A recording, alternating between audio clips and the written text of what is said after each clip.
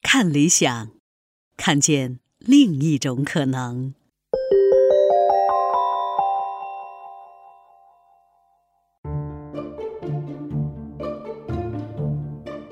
你好，欢迎收听从中国出发的全球史第4季，我是基督教这一单元的撰稿人尤斌。今天这一集我们来讲一期番外，基督教拥抱南方。什么是南方呢？南方就是亚洲、非洲和拉丁美洲。我们在前面讲到，经过大航海时代，基督教在全球广泛传播，在拉丁美洲、非洲和亚洲地区都有广泛影响。到今天，基督教在亚非拉的信徒和它人口所占的比例已经超过了欧洲和北美。这种基督教不断地进入亚洲、非洲和拉丁美洲的情况，我们把它称为基督教拥抱南方。在大航海的第一阶段，新教在基督教的全球传播中没有发挥显著的作用，这有几个方面的原因。第一，几个天主教国家像西班牙、葡萄牙走在大航海发现的最前列，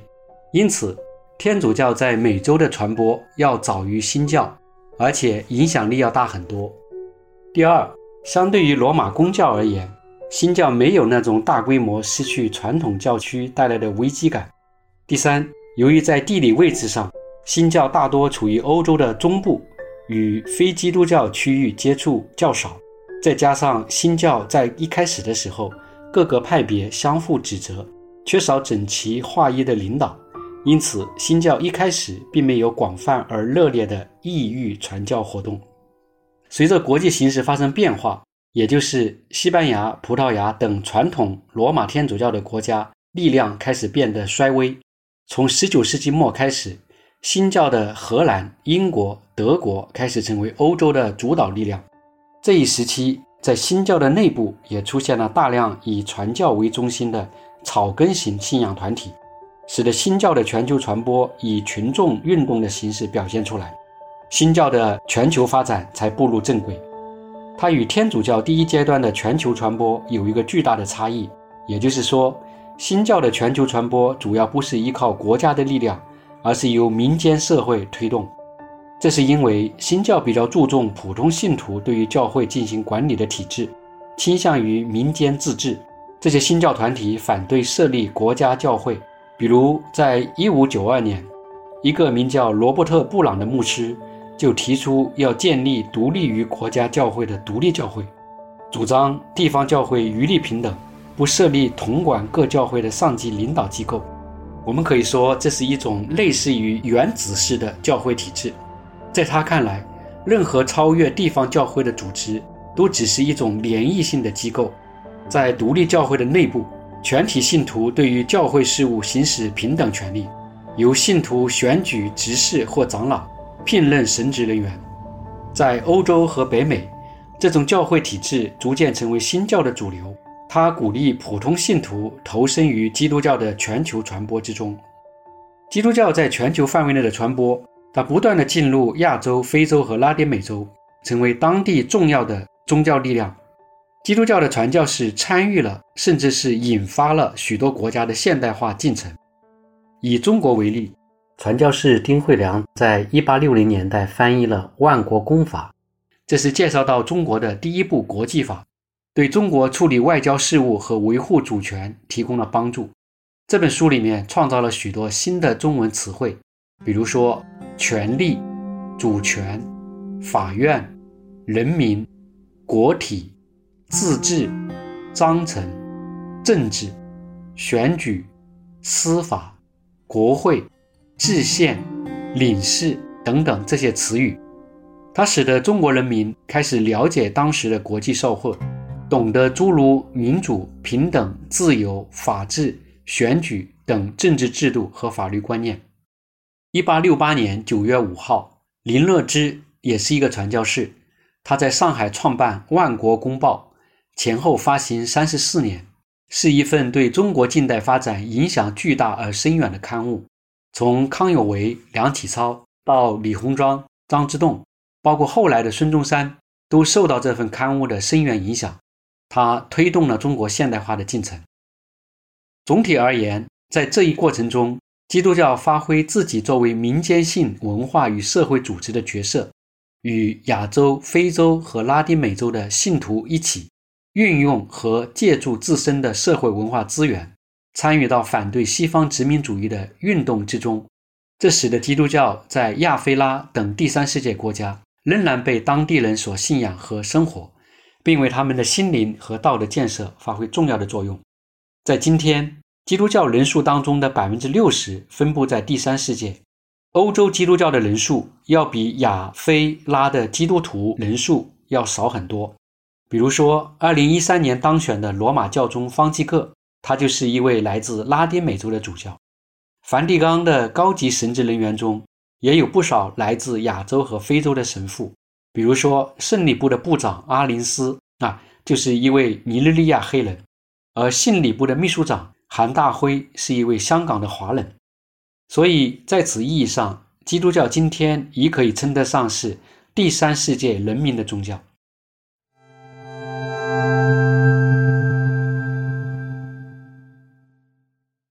那么基督教在第三世界它有哪些传播的路径呢？新教没有与国家或王朝结合在一起向亚非拉地区传教，它更倾向于采取民间传播的方式。那么民间传播的路径有哪几条呢？第一条路径是教育、文化、医疗等社会事业。基督教在欧洲走过的历史道路使宗教与教育之间存在密切的关系。中世纪的大学就是在教会和修道院里发展起来的。新教在脱离天主教的过程中也注重以教育的方式来进行信仰培育。新教内部的福音运动促使教会把教育下移，通过主日学、中小学教育、文化出版、社会慈善工作等等方式来推广信仰。在英国有一个宗派寻道卫理公会，它的创始人约翰卫斯理便善于从事这种民间推广信仰的工作。他在各地建立由信徒组成的会社，发动平信徒从事布道和教会管理的事务。1742年，他又发明了班会这样的一种组织方式，也就是把当地会员分成若干个班，每个班20个人，由一名班长来进行领导。这个班长呢，负责每周向每一位会员征收1分钱的捐款。他把布道区划分为巡回布道区，由巡回布道师往来于各区传道，又在每一巡回布道区设置监督，负责该区的会务。他还编辑基督教丛书，来提高平信徒布道员的知识水平。这种以平信徒为中心的传教方式，对基督教在亚非拉地区的传播起到了巨大的促进作用。当新教来到亚非拉等第三世界之后，他们延续了在欧洲母国的做法，以平信徒为中心，采用建立出版社、建立学校、从事医疗服务、建立医院等方式来发展信徒，建立教会。第二条常见的路径就是圣经翻译与语言文化交流的工作。新教改革的一个基本原则是唯读圣经。基督教被称为一个圣书宗教，它的整个信仰系统就是建立在圣经的基础之上。因此，当基督教来到亚非拉地区传播时，首先要做的一个工作就是翻译圣经。这就要求传教士们从事2个方面的工作。首先，对于那些还没有文字系统的民族来说，翻译圣经之前，先要创造一个文字系统。所以在非洲、太平洋岛国众多区域，基督教的传播与文字的创制是结合在一起的。据统计，全世界现有各种语言的圣经译本有3312种，其中大部分是少数民族的语言。所以我们可以说，在保护世界语言的多样性方面，圣经翻译起到了重要的作用。其次，对于那些具有悠久文明历史的民族来讲，需要经过非常认真的研究，才能从本土语言中找到恰当的词汇来翻译圣经上面的宗教概念。因此，圣经翻译又常常和字典的编制结合在一起。1807年，第一个来到中国的新教传教士马礼逊来到中国，他就一边翻译圣经，一边编写第一本英华字典，这就是我们今天的英汉字典的前身。事实上，当基督教传教士来到印度、中国等地时，他们既在这些国家传播基督教，又把他们所了解到的印度文明、中国文化介绍回欧洲，实际上从事的就是文化交流的工作。比如欧洲大学的最初一批东方学家，常常就是那些来到中国的或者东方的传教士。牛津大学的第一个汉学教授李雅各，就是一名在中国生活了几十年的基督教传教士。当这些传教士把在异域的见闻写回欧洲国内之后，又激起了欧洲国内的人的传教的热情。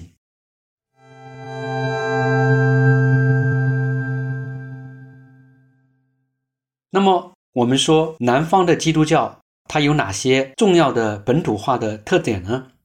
在第三世界，基督教最显著的特点是它的民族化、本土化。在二战之后，第三世界的民族自觉运动产生了一批独立的国家，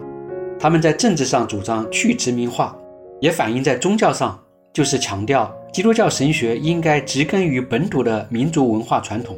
与当前的政治社会处境相结合。在礼仪和宗教活动中，他们都比较注意吸收本民族的传统艺术形式，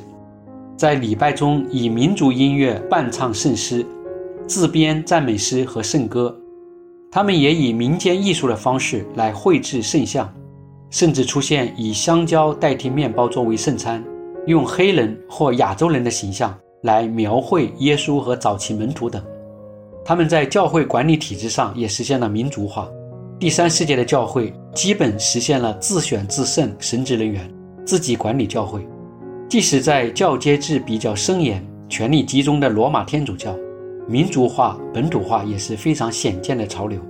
这一点在非洲教会当中表现尤为突出。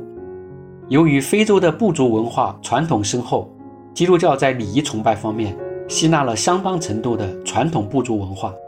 非洲教会甚至被认为是基督找到的一个新的故乡。由于第三世界长期受西方殖民统治，生存环境相对恶劣，政治上集权，经济上落后，基督教在这些地区的发展必须面对这些社会问题。因此，第三世界的基督教普遍发展出一种带有政治向度的基督教神学。20世纪70年代，在韩国流行的民众神学，就主张以基督的牺牲的精神，反对专制与暴政，为民众，也就是那些受压迫的、柔弱的、卑微的下层百姓谋福利。罗马天主教也运用自己的社会资源，注意组织下层百姓与社会不公与罪恶相斗争。尤其是在中美洲，罗马天主教信徒占有极高的比例，有的几乎全民属于罗马天主教。比如说，以一个叫古铁雷斯为代表的神学家，他就提出解放神学。他试图将马克思主义的阶级分析、社会革命的观点与基督教的传统信仰，甚至对圣经的解释结合起来。他认为教会不应该以信徒非信徒的这样的一种眼光来看待世界，而应该以剥削者和被剥削者的眼光来看待世界。所以教会的任务就是将被剥削、被压迫的人们解救出来。在20世纪的非洲，人们提出一种叫乌贾马的神学。乌贾马这个词语就是一个斯瓦希里语，就是指共同生活、集体劳动、共享劳动成果的传统氏族家庭，也就是相当于我们汉语当中所说的公社。这些非洲神学家们认为，人要在上帝面前得解放，先要在具体生活中享受平等正义。因此，基督教的信仰与非洲传统的乌贾马理念是一致的。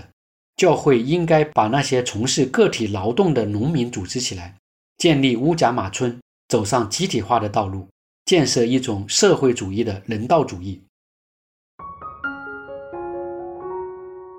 与西方的教派关系相比，第三世界的基督教派别之间彼此没有什么历史包袱，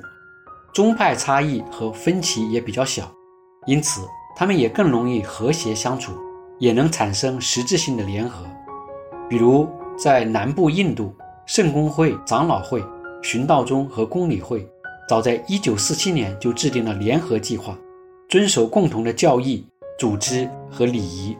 并且合并成为南印度教会。这就是一种在欧洲很难实现的一个合一的行动。在20世纪下半叶，第三世界的基督教深受灵恩运动的影响。灵恩运动呢，就是注重于情感经验在信仰中的作用，在教会的崇拜当中呢，强调自发性和灵活性。在基督教2000年来的发展中，它强调三位一体当中的圣灵，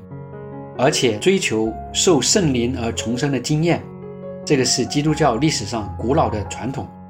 但在基督教2000多年的理论化和制度化的过程当中，教义、信条和组织以及制度成为主流。而在第三世界的基督教当中，尤其在民间的层面，追求重生、受圣灵的洗、痛哭悔改、以圣灵驱赶邪灵等等这些神秘的体验，这些不那么强调组织化、不那么强调制度化的一些宗教的实践得以流行。这就是所谓的灵恩运动。